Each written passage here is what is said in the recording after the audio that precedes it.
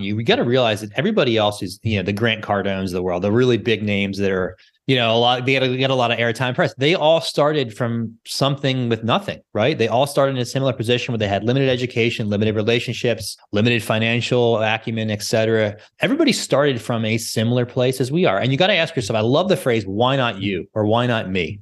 And really think about, why is it that are these guys so elitely qualified, Harvard backgrounds? No. They're not. They're people like you and I that just overcame their fear, right? Maybe through education, a little bit of action, and balancing it with, filling their gaps with partnerships and relationships. That's it. I mean, and it's really just taking that first step, the second step, third step, keeping the steps moving, even in spite of failure. Again, back to the Goggins thing. There's nothing that gets in the guy's way. I mean, we'll probably never get to that level, but just being able to apply 10, 20% of his mindset where it's like, I'm charging forward. I know I have a lot of shortcomings, but I'm willing to work to overcome those and just keep taking action and adjusting. That's it, man. That's the key.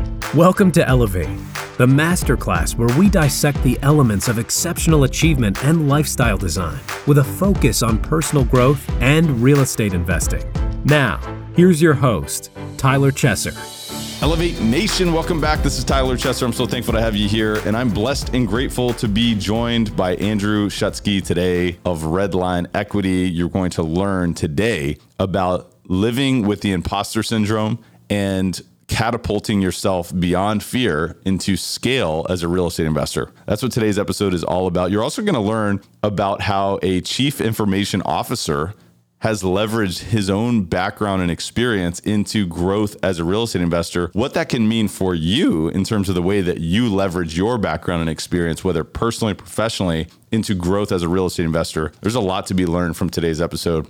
I want to encourage you to buckle up. Elevate Podcast is all about mindset, mind expansion, and personal development for high-performing real estate investors. I'm your host, Tyler Chesser, and I'm a professional real estate investor and entrepreneur. It is my job to decode the stories, habits, and multifaceted expertise of world-class investors and other experts to help you elevate your performance and lifestyle. Are you ready to take it to another level? It is time. Let's raise the bar today. We are absolutely going to do that. And I want to encourage you, if you have not done so already, to give us a rating, review, subscribe, or follow Elevate Podcasts on wherever it is that you listen or watch podcasts. By the way, we're going to continue to bring massive value.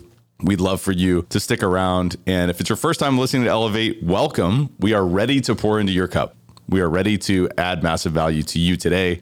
And your time and attention is very important and valuable, not only to us, but obviously to you. And so we just want to thank you for taking some time out of your day. And I want to encourage you, whether it's your first time or 300th time listening to Elevate, pay it forward. Share this episode. That is the fee. All you have to do is share this episode with one person. If you've already done that in the past, we thank you for paying the fee prior. And we just ask that you pay the fee again today, because guess what? Otherwise, this is 100% free. And the only way that we can continue to grow is if we earn the value of your introductions, just like any other business. If you can share this episode with just one person, that means the world to me. That means the world to us and our team. And so I just want to thank you for that in advance. And without further ado, I want to introduce you to Andrew Schutsky, who is the founder of Redline Equity, real estate syndication firms specializing in the acquisition, improvement, and management of large apartment buildings. He also has over 15 years of real estate rental experience, beginning with a house hack of his first home, which you'll hear about. And also in the multifamily investment space, Andrew is currently active as both a general partner and limited partner and has ownership in over 1,300 units. Redline Equity currently manages properties in 3 different markets with over $70 million under management. He's also the host of the Crushing Cash Flow podcast, which interviews investors of all stages of their journeys to tell their stories of successes and failures. Additionally, Andrew currently works in the technology space as a chief information officer for a medical technology business based out of Pennsylvania. He holds a bachelor's degree in information systems from Drexel University in Philadelphia. Andrew lives in Thornton, Pennsylvania with his beautiful wife, Jody, and 2 fantastic children, Aiden and Jacqueline. And you're going to hear the vibe because he's got some exciting stuff going on this weekend, but you're also going to hear that Friday morning energy vibe. So I want to set that intention that we're feeling that through this entire conversation. So without further ado, please enjoy this fun and impactful conversation with Andrew Schutsky. Andrew Schutsky, welcome to Elevate, my friend. How you doing? Doing fantastic, sir, on this Friday. How about you? I'm doing great, man. It was funny. As we were getting started, I mean, like, you're bringing the vibes this morning. You're going to the Philly game on Sunday. We got like some potential Super Bowl aspirations there. Yes. I'm like coming in here like a bat out of hell this morning. I was like, because I actually just moved the podcast studio to our main office. I was doing the podcast from home and I got in like 1 minute, spare time. So I'm thinking like things are going to be moving smoothly today. And I'm excited about our conversation, man. What's new in your world? Like I said, the game on Sunday is top of mind. Really high expectations for the Birds, but also got to temper your expectations for reality. There's a lot of disappointment out there in the NFL, but really excited for the game this Sunday. But a lot else going on personally and professionally. We'll expand on that in a minute. Absolutely. Yeah, no, I love the energy of sort of that excitement, the hope, there's a lot to be said about that. But let's talk a little bit about you while we dive into this conversation, because not only is it going to be fun, we're going to bring that energy, but there's going to be a lot to learn from today's conversation. So why don't we start with your upbringing, your backstory? Tell us a little bit about sort of where you came from, what life was like growing up, and so on and so forth. So, it's funny. My traditional approach to this is to kind of start from the early days forward. I want to do it backward today. I'll start from the present and then kind of back into the start, which I think might be more interesting, a little bit different, right? So who am I? I am a father of two, most importantly, a devoted husband. And for the purpose of this show, a very, very passionate real estate investor, both in the multifamily space, commercial side, as well as short-term investments or short-term rentals. I also run a IT organization for a medical device company, just under $1 billion company. So really passionate about technology and how we apply that. And then you'll find some parallels as we talk between, kind of my day job as CIO and in my investing profile with the multifamily space. So how did I get here? Just under 2,000 units under management now, working the full-time job with a family. How the heck did I get here? So I would say I've always been passionate about real estate from the early days. It was kind of part of the family. My grandfather did a lot of development work, single family communities, restaurants, even had his share of quadplexes, et cetera, for the time. So honestly, at that time, I wasn't, I was interested. I'm like, that's pretty cool. Never was that serious about it until I started working full time and realized that like, wow, I have the ability to, I started with a house hack back in 2007, I think it was. And that's when it kind of opened my eyes. It was a really, really small step at that point, single family rental. I was working and consulting on the road. I was on the road 50 weeks a year at that point and put out a Craigslist ad. I know I'm dating myself now. I know Craigslist is still out there, but who the hell uses that anymore? No one really, right? I tell you what, man, it is a dark area. I mean, I've put some stuff on Craigslist over the past couple of years and it is, man, you get the woodwork, people coming out of the woodwork on Craigslist. There's no doubt about it. Or you get nothing. Like, I feel like it used to be, you at least used to get scammers in there. Now it's nothing.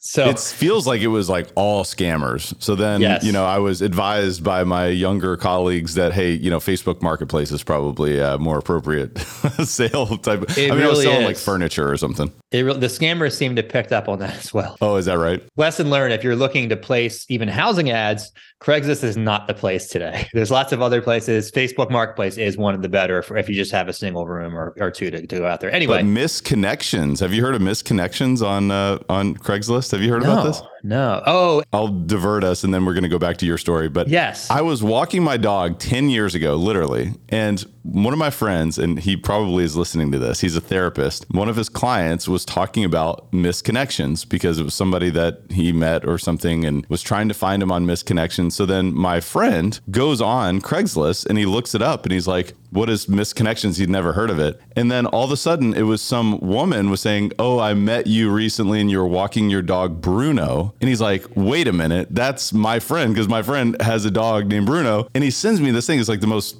random. So anyway, I've thought about this misconnections. Anyway, so we are totally going way off topic, but it is so funny to think about. But anyway, please continue on your Craigslist experience. No, all good. Now that you say that, I do remember that it was probably a long time ago, but I just wonder, like, are people just randomly perusing these things on a daily basis? Is that part of their habit? Like, how do you make that connection on the misconnection? I know. It's got to be so random. Hilarious. Anyway, so I'll wrap up quickly here. So back in 2007, house hacked, quickly lit a spark in my brain that ignited probably a passion and interest earlier in life. That kind of spiraled into thinking I was going to go down the single family route and multiply that with condos and single family. About 6-7 years later, got into the short-term rental space and the vacation side of things at the shore in Jersey here, was looking to replicate that. kind of got frustrated by lack of capital and just the monumental effort it takes to get each property off the ground. And it led me to an article in Bigger Pockets in the better part of 2020, amidst the COVID, where I found a 60, 70 page thread of a multifamily syndicator who was explaining his thought process in a high level of detail and his success. And man, that got me going. And I probably from there, 30, 40, 50 plus books later, hundreds of podcasts. And here we are. Man, so all right, so we got to go back and probe a little bit here. So let's do it. 2007, there was a house hack. And then from there, it was really just kind of growing. Talk to me about the growth from 2007 forward, just a little bit in a little bit more detail. Yeah. So, I mean, the spark there originally was, I wasn't even thinking about scaling to hundreds of properties at that point. I was just thinking, oh, this is a great way to offset my personal rent or would-be rent liability and just being able to live for either free or close to free. And then it got me thinking, and I did a lot of traveling. So I had a lot of time to think on the plane and everything like that every week. Got me thinking like, wow, maybe this could be a income replacement someday. So then I started to look for additional single family properties. Was putting offers in, et cetera, but also same constraint I mentioned on the single family side that you may need hundreds of thousands of dollars to close. And as a 23, 24-year-old, you're not going quickly, right? It wasn't until, like I said, several years later, I was really thinking about 10xing that in terms of passive income, et cetera, which again led me to the multifamily side. I wish I had found it sooner, like everybody else probably said, especially seemed like the sweet spot was like 2016 to 2018 when everybody was exiting those properties the last couple of years and making a ton. That would have been the sweet spot. But again, I'm happy to be here today. Yeah, it's a long game, no doubt about it. Yes, it is. Okay. And so then in 2020, you learned about this concept called syndication. And it seems like you kind of dove all in and you really scaled sort of that side of things. I do want to talk about sort of balancing that with your executive career and so forth. And we'll talk a little bit more about that as we continue. But talk to me about that. I mean, 2020, you kind of dove into this 70-page article and you were like, wow, aha, I can actually scale without, really having to put so much of my own resources. I can offer opportunities for others. So talk to me about what that actually looked like from learning that to action.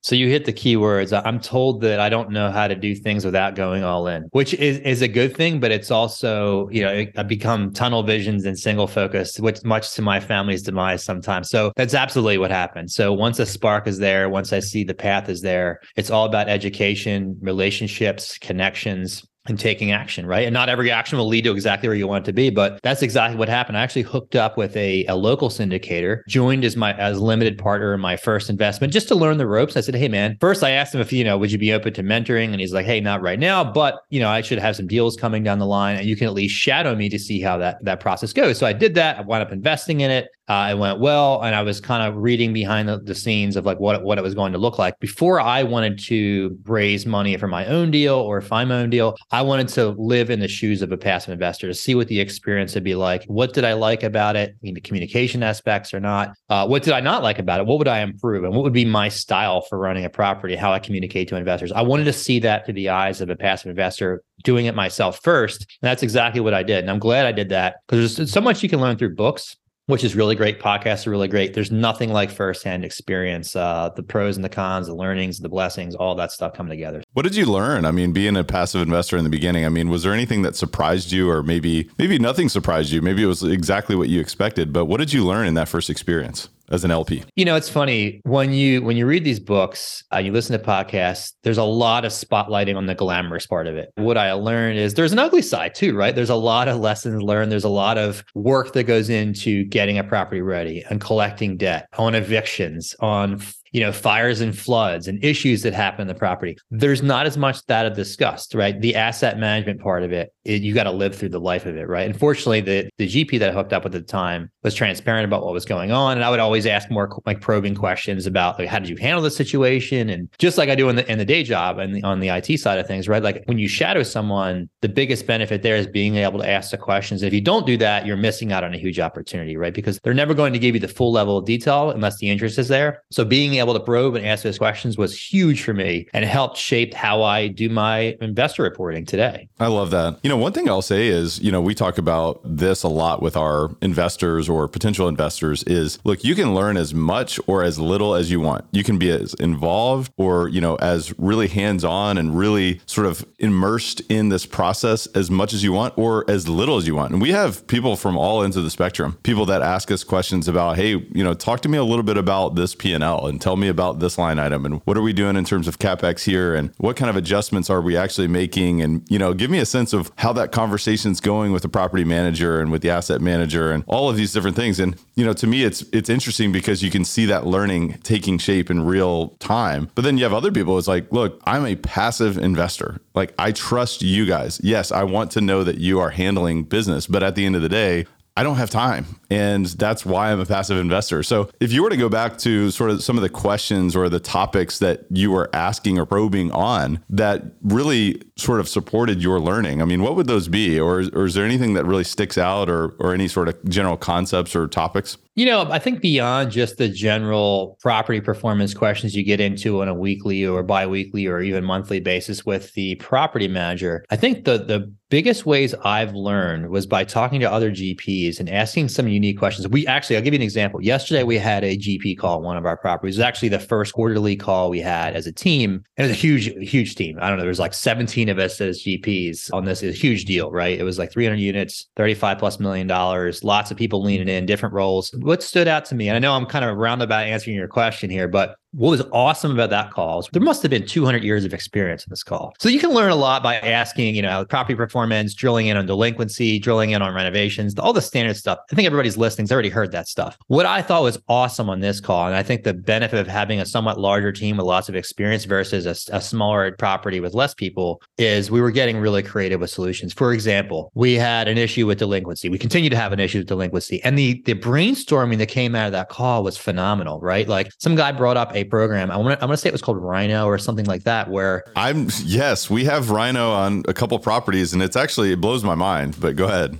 So I had never heard of it. The most experienced guy in the call had never heard of it, but that's the type of stuff.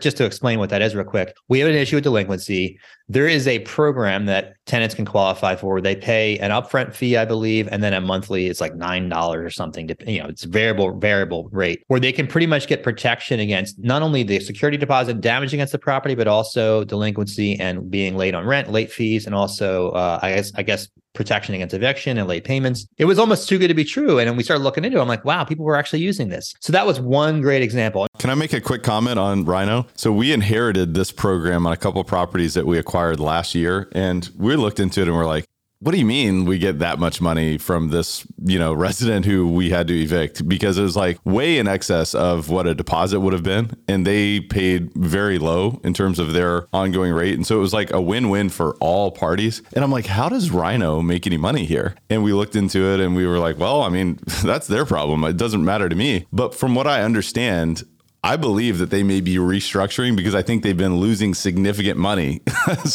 But anyway, just for a caveat for the listeners, if they care. Yeah, that's a great tip. I mean, even if you take one or two things out of the way of these podcasts, like if you pick up just that thing, that's a valuable use of 45 minutes for sure, right?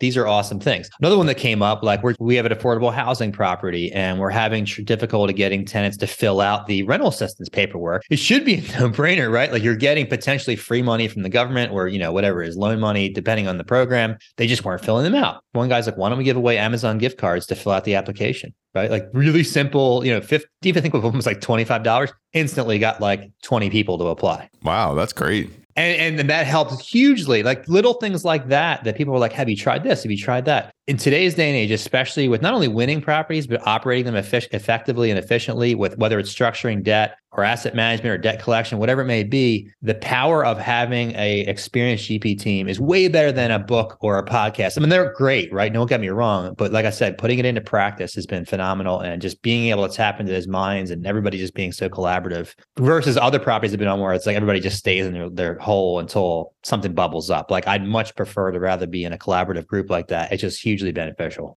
I totally agree. And a couple comments. So in this business, it's filled with problems, right? There's problems everywhere. Problems around that corner, problems around that corner. Another problem that we never would have expected. Here it is. But for every problem, there is a solution. And once you realize that, it changes the game. And it's not about resources, but it is about resourcefulness. And resourcefulness means thinking creatively, brainstorming, asking questions. Well, why aren't we getting anybody to fill out these forms? It's like, it seems pretty straightforward to me. Why are they not doing it? Well, maybe we need to incentivize them. Maybe we need to encourage them to take a few moments beyond what we think is pretty practical and reasonable for them to fill out this form. I love that. I mean, what else would you say in terms of resourcefulness or creativity to find the solution to problems as a general partnership? Again, there's different avenues for this. Another tool that I use a lot is Bigger Pockets. As if not, I think most listeners have heard of that. And I feel like I forget that it's there sometimes. I might just wind up Googling, but ultimately posting a new thread on there. There's Facebook groups out there that you may be part of, mastermind groups or asset management groups, there's hundreds of them out there. Facebook groups have been awesome for me. Probably less so like Instagram, LinkedIn, those sources, but Bigger Pockets is a forum. Reddit has been more popular recently. Bigger Pockets has been phenomenal. So there are a couple out there aside from just your regular mastermind online meeting groups. There's some tools that have worked really well. So in terms of that first investment, the first syndication investment from the LP to then scaling sort of your portfolio, talk to me about that trajectory. Was it after the first deal, a few months later, you went out and did your own, or talk to me about that? Yeah, I was inspired, right? So, right after I had made that investment, I think it was after I'd seen my maybe first or second monthly report. I already been looking. I just honestly, number one, I was fearful because I had never done as a general partner. So there's a huge learning curve to overcome, and just quite honestly, just a lot of fear to overcome doing your first deal. So I started networking my face off. Bigger Pockets, again, meeting a lot of people on there, joining every meetup event I could. And honestly, looking back, maybe I overdid it a little bit. Was just meeting, I'll call it speed dating, dozens of people every week. And it was a lot of time committed. And, in hindsight, maybe some of that was wasted, but you know what? Like I like the card flipping analogy. Like you're going to meet somebody, you might flip a 2 or a 4, but you flip enough cards, you're going to flip that Jack, King, the Ace, the Joker, you'll get to the quality connections, right? And it's a numbers game, right? I'm a big statistics guy. Like statistically, the more cards you flip, the more likelihood finding the right match for you. So ultimately I found a partner who needed help. And ultimately I didn't have much to bring to the table at that point in terms of experience aside from my professional career, but I'm like, look, I can help structure a deal. If you need additional bandwidth, I've got, the right level of presence with investors. I feel confident I could do that. I could help raise capital. I could help you, get the deal over the finish line. I'll do paperwork. I don't care. I'll sweep the floors the first deal. And that's exactly what happened. Why not working my way into a decent percentage of the GP, which maybe by chance or just by brute force and sheer will. From there, after getting over that first hump and closing that property out, which was very nerve-wracking the first time, the second time was like 50% easier. The third time is maybe 50% easier, and then fourth and fifth, so forth. So that's how it spiraled, man. It wasn't about like hitting, hundreds or thousands of units. It was just about getting momentum and keeping your foot down the gas and doing that year over year, month over month. So that first person that you met, is that somebody that you've done multiple deals with now? I have. Yes. Okay.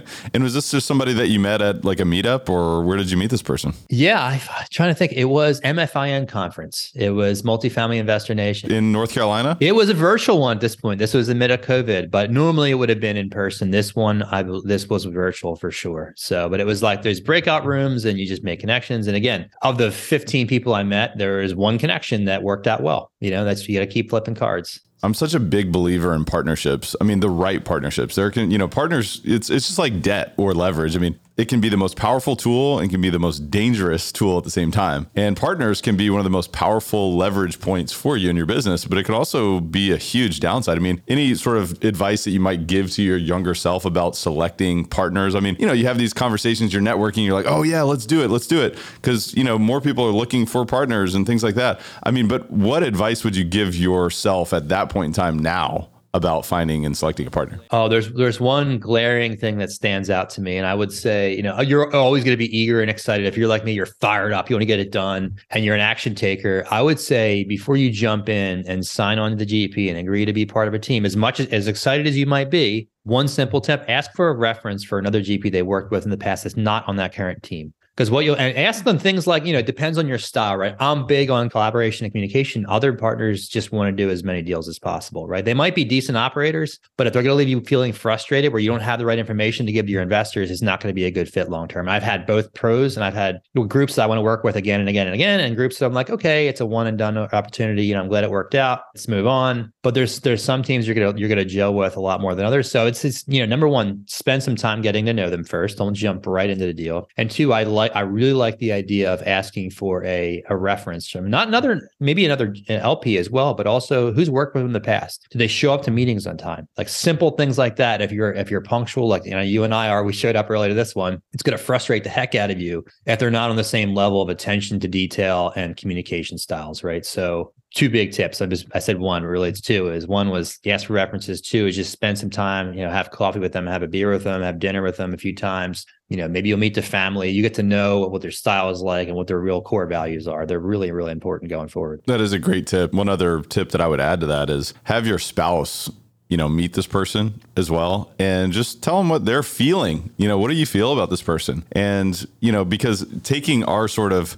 perspective out of the mix that, our subconscious mind is looking to accomplish the goal, right? And it's like, I met this partner and like, let's go, let's make it happen. So we're looking for the good, but having sort of another vantage point and to say, yeah, I feel like this person's values are in line with what you're trying to do as well. I mean, is that something that you found value in as well? It's funny you mentioned that. A couple of my wife's been out to meet several of my partners. There's some that she's like, oh my God, yeah, they're awesome. There's some that she's like, maybe, dial back a little bit here. And I trust her intuition. Like has nowhere near the subject matter now. She's getting to know more just through osmosis sitting around me, but I trust her intuition. That's a great tip, actually. I want to steal that and use it in my own next interviews. Yeah. I mean, just the intuition is the point though. It's like, yes, we want to understand, intellectually what, skill set do we both offer and bring to the table, in terms of the strategy that we're trying to execute. What do you bring to the table? What do I bring to the table? How are we leveraging each other's skill set so that we can go further faster or whatever, or we can go further, period. Absolutely. That's really the point of a partnership because, you can go somewhere, alone, but you can go much further with other people. And so that's the whole point. But the intuition piece, beyond just the sort of conscious awareness of skill set and, practicality, it's just a big difference. So you got to mix both of those things. But talk to me about your strategy now with Redline Equity. What are you guys focusing on in terms of your growth now, in terms of the marketplace? What does your strategy actually look like? It's funny. If you asked me the same question 9 months ago, it might be a little bit different. I do believe that to stay competitive in the market and to stay competitive as industry trends change, you're going to have to tweak your strategy from time to time, just like any Fortune 50, 500 company would do, right? So in the beginning, it was all about value add, 30 to 300 unit multifamily, et cetera. Pivoting a little bit now, multifamily, as you probably know, or you do know, I'm sure, has become very, very competitive, and especially in the top 10, top 20 markets, right? So especially around when you apply current rate debt terms and everything else out there, it's literally a needle in a haystack. Still looking for those, but we found that there is additional opportunity in the build to rent and new construction space in the same type of markets. And it's still competitive, but the angle is a little bit different especially for investors who are okay with a little bit of deferral of cash flow. We're targeting a lot of newer development opportunities now as well. And then we may expand that in the future as time goes on throughout the other commercial property type investments that are in the adjacent space, but really like apartment buildings still, whether it's existing value add. What we're finding is we can almost build a new construction property for not much more than a 20 or 30-year-old building today on a per unit basis. So we've pivoted just a bit and expanding our search criteria. Still like the same markets, really not deviating there, but like looking to expand our criteria to newer asset classes as well. And in terms of those markets, where do you focus? Southeast US primarily. So I do like a little bit of the Midwest, but primarily the Carolinas, Georgia, and Florida are our primary markets. Got it. So you guys are looking for, obviously existing multifamily where it makes sense, which is, sounds like fewer and far between in terms of the current market cycle where we're at, and totally makes sense in terms of the competition and just all the different factors of that market and just compressed yields and, search for safety. There's just a lot of capital chasing those type of deals, especially in those markets. Now, in terms of the build to rent side or the new development side, are you guys looking for ground up development land parcels in those markets? We've actually looked at quite a few different opportunities. In some cases, the land's ready to go, zoning approved, et cetera, and they're just looking for someone to bring in investor capital and go it. It is more of a heavy lift, but also looking at raw land purchased directly from a broker or direct to owner. But looking at both scenarios right now. I love it. Hey guys, I want to remind you to check out CF Capital. CF Capital is the premier boutique real estate investment firm in the Midwest and Southeast region of the United States. We are a national real estate investment firm with a purpose. We provide property investment and asset management solutions to help passive investors maximize returns on high-value multifamily communities. But our investments go far beyond acquisitions. We invest in people. We are in the business of elevating communities and raising the bar for everyone within our ecosystem. CF Capital is a real estate investment firm focused on the acquisition and operation of multifamily assets. We confidently deliver tax advantage, stable cash flow, and capital appreciation with a margin of safety. By investing alongside our team, investors can preserve and grow their wealth without having to deal with tenants, termites, or toilets. Investors come and stay for the outsized returns we create in our deals while appreciating the ancillary opportunity to make a bigger impact that only CF Capital can provide. If you're an investor and want to invest with us, here's how. Learn more about CF Capital at cfcapllc.com or by simply clicking the link in the show notes of this episode. We will see you on the inside of this powerful community, so let's elevate communities together. One thing I'd love to know in terms of sort of the build to rent side of things. I mean, are you doing short-term rentals on those? Are you doing a component of longer term where it's more of kind of a multifamily type of play, just in a different type of structure? Or what type of mix are you looking at there? So in the markets we're in, there's not a ton. In fact, like for example, Greenville, South Carolina doesn't permit a lot of short-term rentals. So in that market specifically, we're not. And I also found that even in markets that do have a lot of short-term rentals, the financing element becomes very tricky with short-term rentals on the build to rent. So primarily for those reasons mentioned, these are all more long-term, month-to-month or year-to-year leases. A lot have had success in, vacation areas, the Tampa, Florida, the Miamis of the world. They've had success doing that, but it comes with an inherent risk. And in this market, getting loans and debt on those properties has become increasingly challenging. Are your lenders basically restricting the percentage of units that can be short-term rentals, or maybe saying, look, there's 0% or maybe up to 5% or something like that? All of the above, yes. And not to mention they're wanting things like recourse debt, which I'm actually okay with, to be honest with you, 40 to 50% loan to value, which makes it very hard to be profitable and all but the most extreme underwriting scenarios. You get it. Yeah, I do. Well, so one thing I do want to talk about is, a couple of things would be kind of leveraging your background in IT into, what skill sets that you've developed over the years that you are able to apply to being a real estate investor and adding value to other people as a general partner and so forth. I also want to talk about the balance as well, but let's start with the leveraging sort of your skill set and your background and experience in IT. How has that served you to grow as an investor as well? Yeah, there's some obvious things and probably not some not so obvious things. So I'll start with the obvious part of it, right? I'm really excited about being able to do things more efficiently and consume a whole lot of time for trivial tasks, for things like setting up investor pools. I found that it's a very unique skill. A lot of operators out there are really good at talking to brokers, relationships. They do not care about technology or they even know how to leverage it. So even bringing a trivial amount of that and things like workflow management, deal tracking software, helping set up CRM, just even in principle, is actually more unique than I thought it was.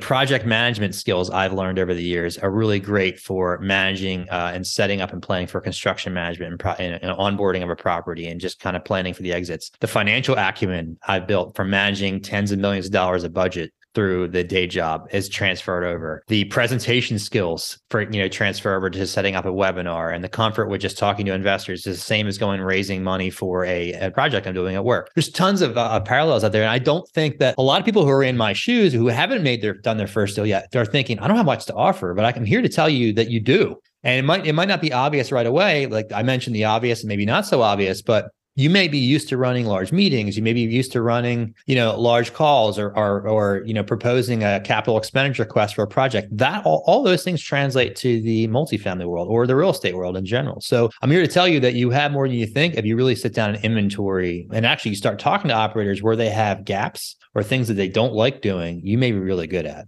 Great advice. I wanted to ask that question because, like you said, we all have experiences or, a unique set of sort of background that lends itself well to a certain component of this business. And so understanding that, taking an inventory of that, but then also understanding, well, where do I have gaps, and finding partners for that. So I wanted to go back. You were talking about workflow management, CRM, project management software. I mean, I can't let you go without talking about some particulars and things that you utilize in your business. So in terms of workflow management, project management, what do you guys use?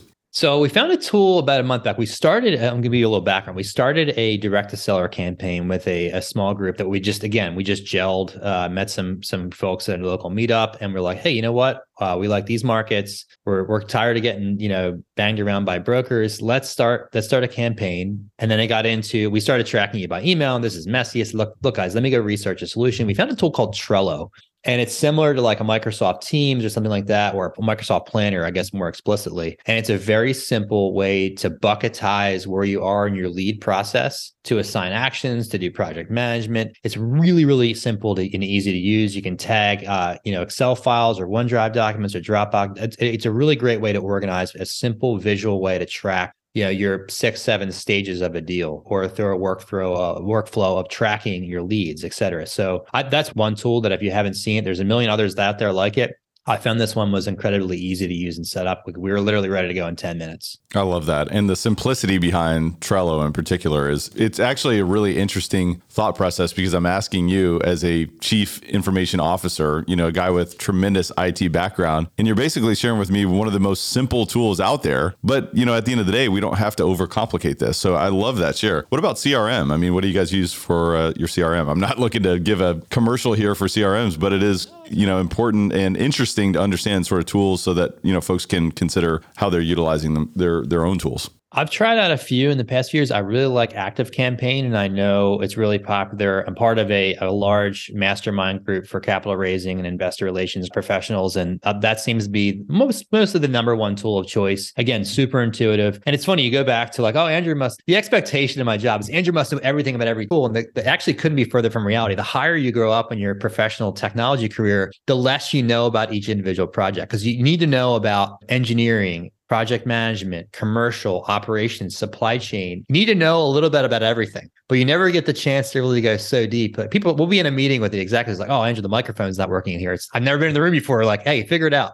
And usually you can, but like, the expectation is I'm not able to go deep in everything because you're managing large teams, lots of money and a lot of finances and talent. So the reality is, it's the expectations there, but like you only have so much time to go deep in certain tools. So I like simplicity. My reason, I come back to your comment, I look for things. I try to put myself in the shoes of another executive, right? Like, what's the simplest way to get something done? I don't want to, have them go through an engineering degree just to use something. I love simplicity, and that's what I look for. That is a great soundbite. What is the simplest way to get this done? And, ultimately, a lot of times we do tend to overcomplicate because we think that everything must be multi-dimensional, multi-steps, and very complicated. But what is the simplest way I can get this done is an interesting question to ask yourself at any time. What's counterintuitive for those like myself that have like the engineering technical background. You want to go for the most detailed, complex, thinking you're the smartest guy in the room, but reality is everybody wants simple and values simplicity. That's right. So talk to me about balancing being a CIO. I mean, being very strategic, high level thought process in the medical space,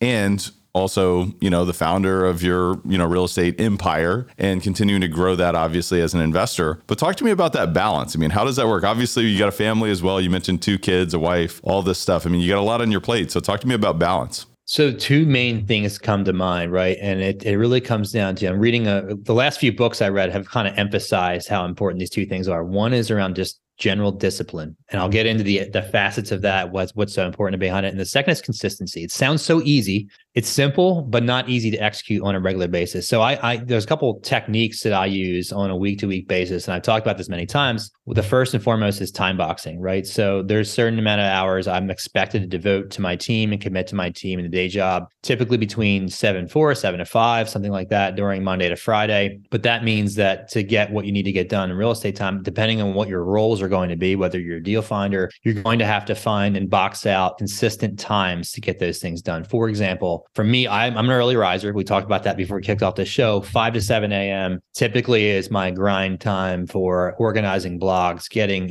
social media content out there, just to, getting educational content out there for my viewers, doing podcast prep, either a guest as a host. Those types of activities, I really like getting them done early. I know that if I wait until 7 or 8 p.m. at night, mentally and physically won't have the energy to get it done. So it's having the discipline, being consistent about it. Even when there's a lot of days you don't feel like it, doesn't matter. Get it done anyway. So there are two techniques, I'll call it, or two, I guess, facets that I found to be when I deviate from that, I can feel things dropping off. It's really, really simple, but consistency and discipline. And that goes for physically too, right? If I'm not mentally and physically healthy, if I miss a workout, I'm not myself, right? Totally agree. It's funny because as I was asking you the question about balance, I'm almost kind of like, I'm kicking myself because there really is no such thing as balance. I mean, we're always out of balance. I mean, when you're talking about 5 to 7 a.m. and 7 to 4 or 7 to 5, like you're out of balance in maybe a few categories at those times. But that's the focus is what's required. What's the why behind what I'm doing right now instead of trying to multitask and do 7 things at once or even 2 things at once. It's just not possible. It's funny. Have you heard of David Goggins as an author? Yeah.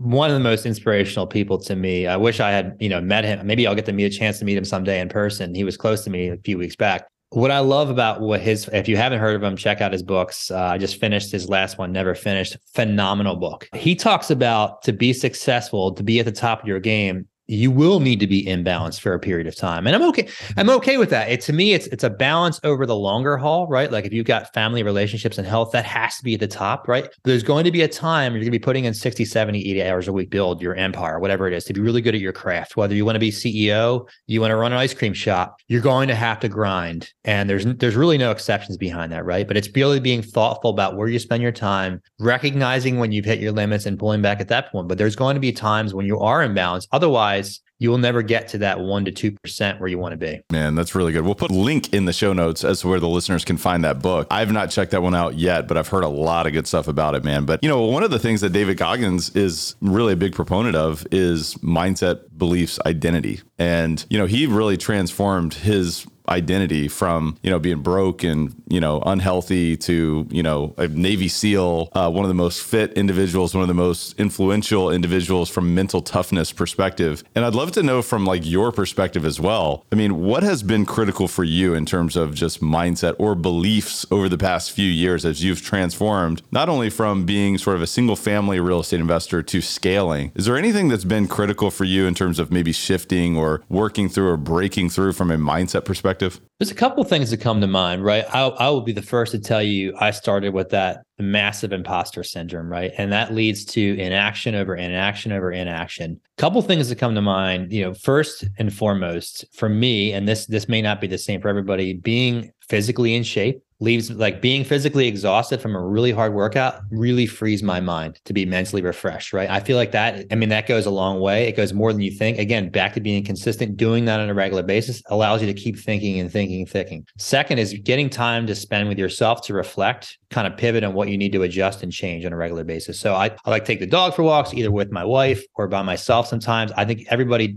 benefits from, whether I'm even on a plane for a couple of hours traveling for work, that time to self-reflect is so important to really think about what you need to adjust and go forward. It's all about making adjustments and just moving more, taking more action and moving forward. But it's not just about taking action over action. It's about taking action, staying fit, having the time to reflect and adjust, and constantly making those adjustments. If you're not going to make the adjustments, you're never going to get better. I think the one thing I wanted to just touch on was the imposter syndrome piece, because that's one that I hear a lot.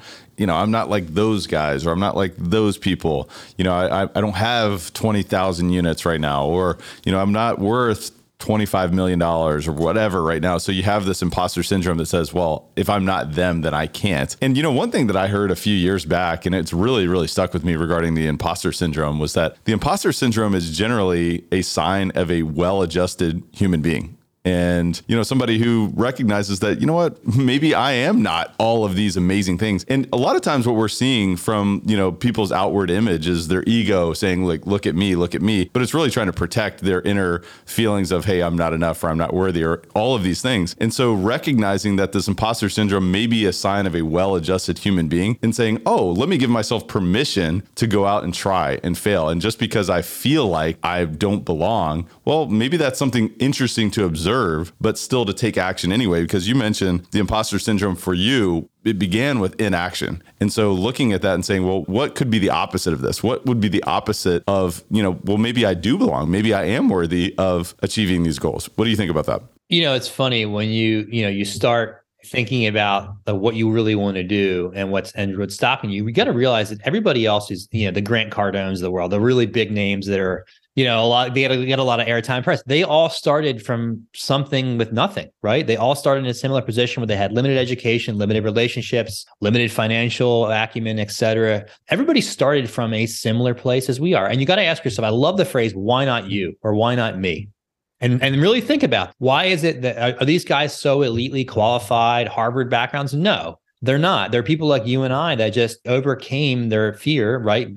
Maybe through education, a little bit of action, and balancing it with, filling their gaps with partnerships and relationships. That's it. I mean, and it's really just taking that first step, the second step, third step, keeping the steps moving, even in spite of failure. Again, back to the Goggins thing. There's nothing that gets in the guy's way. I mean, we'll probably never get to that level, but just being able to apply 10, 20% of his mindset, where it's like, I'm charging forward. I know I have a lot of shortcomings, but I'm willing to work to overcome those and just keep taking action and adjusting. That's it, man. That's the key. One thing that I feel like is the basis of, growth, in terms of utilizing mindset to the highest regard, or understanding our own identity or our own inner dialogue to leveraging ourselves to more effective action, or taking action, being willing to fail, being willing to adjust, being willing to learn, is our relationship with fear. And you've mentioned that a few times in this episode, as you scaled, your practice from, one at a time to many and bring in investors. The first experience was, you encountered fear. The next time was a little bit less. The next time was a little bit less. And you've talked about this. I mean, if you were to look back, sort of any advice that you would give yourself in terms of dealing with fear or encountering fear, and what that has really done for you?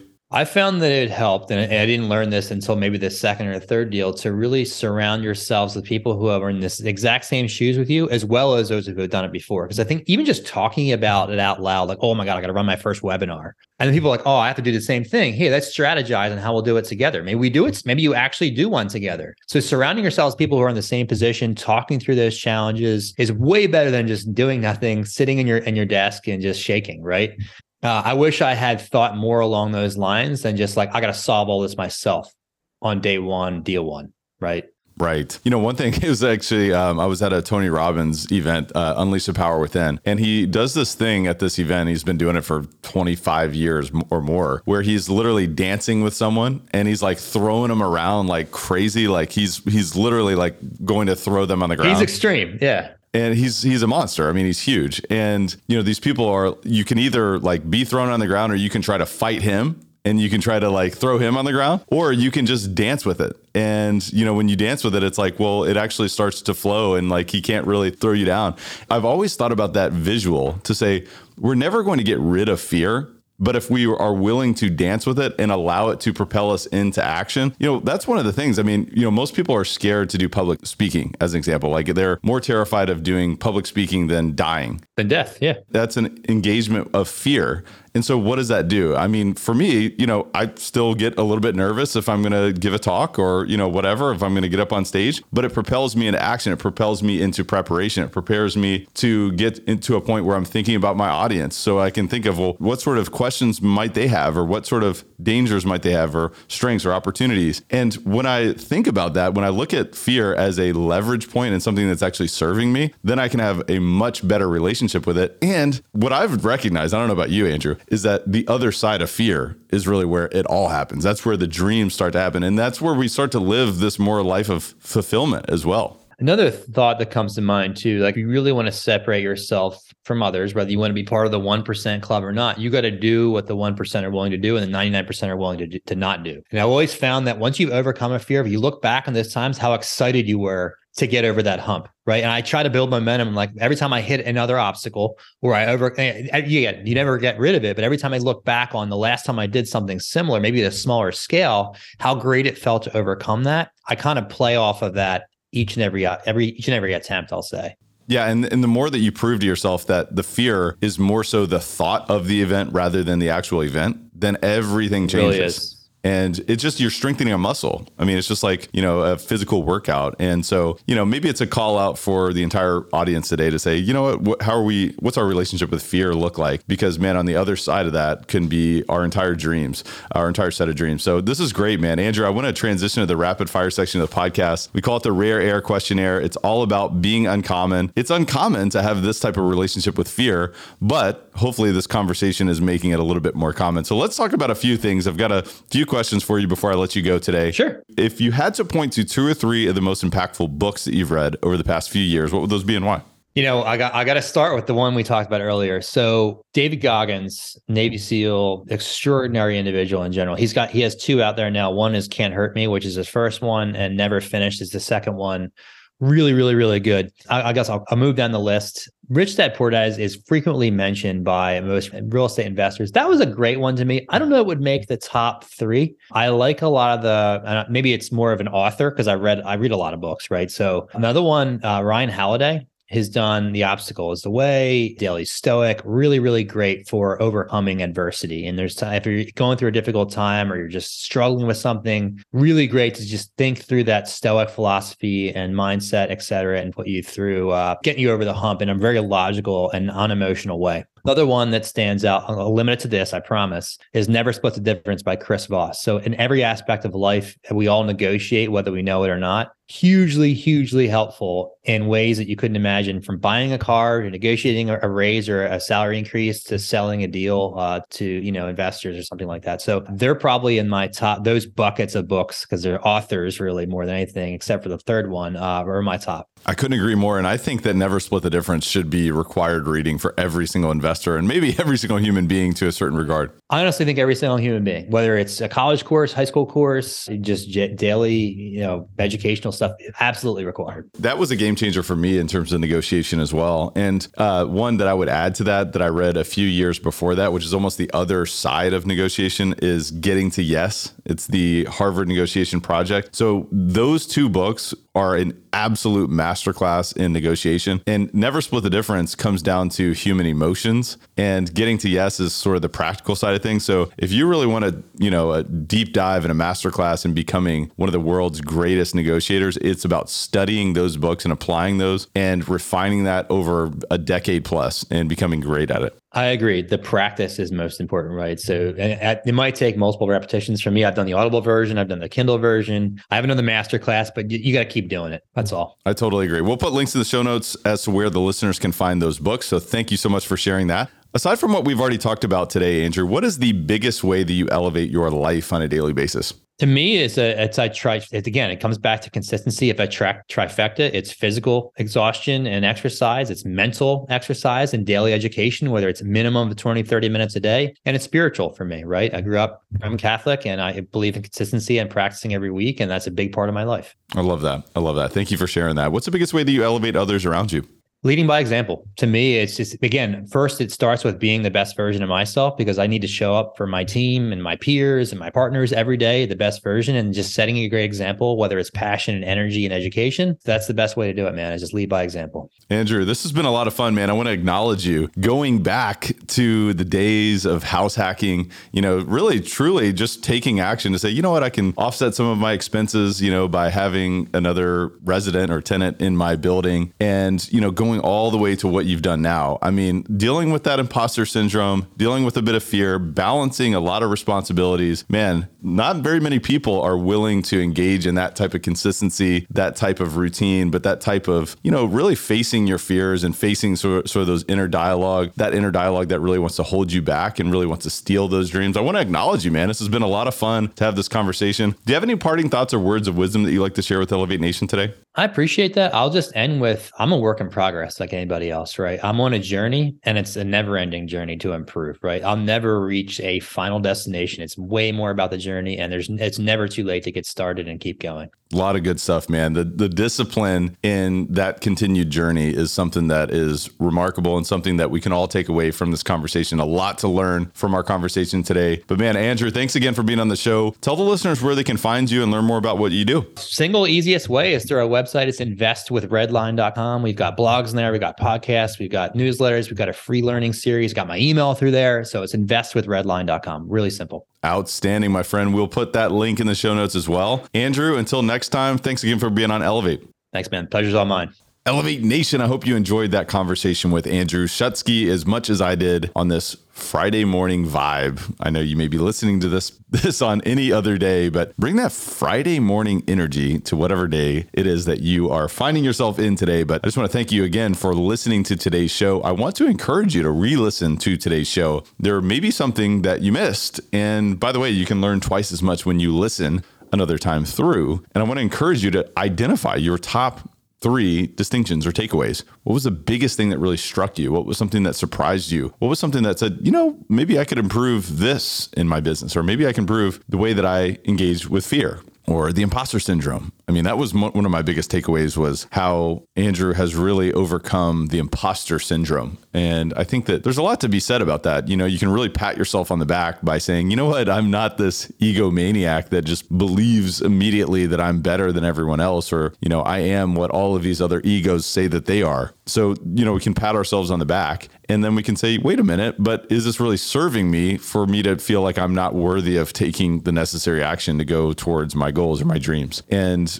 once we recognize that, we can have a better relationship with that type of dialogue. And we can say, you know what? I am worthy, and I will learn, and I will grow. And everyone started somewhere. Everyone started, at one time, and everyone had their first deal, their second deal, their third deal. No matter where you are in your journey, you may experience this feeling of imposter syndrome. You may be 25 years down the road with $1 billion real estate portfolio, and you might be like, well, I'm not Blackstone, I'm not BlackRock, and you have this imposter syndrome. So this is something we're going to continue to deal with. That was one of my biggest distinctions from today's episode. What were yours? And I want to encourage you to identify those distinctions and share those with a friend. Have a discussion with someone else about something that you learned about yourself. How is this going to change the way that you think? How is this going to change the way that you behave? How is this going to change the way that you network or build relationships or negotiate? Today's episode is very valuable, and I think I really enjoyed this a lot. So I hope you did as well. But most importantly, at the end of the day,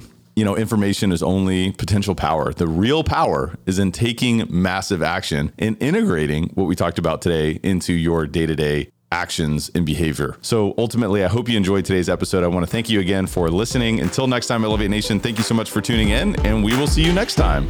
Thank you for listening to Elevate. If you enjoyed this episode, be sure to rate, review, subscribe, and pay it forward by sharing with a friend. Most importantly, take this opportunity to elevate your results by taking immediate action on what you learned. For more, visit elevatepod.com.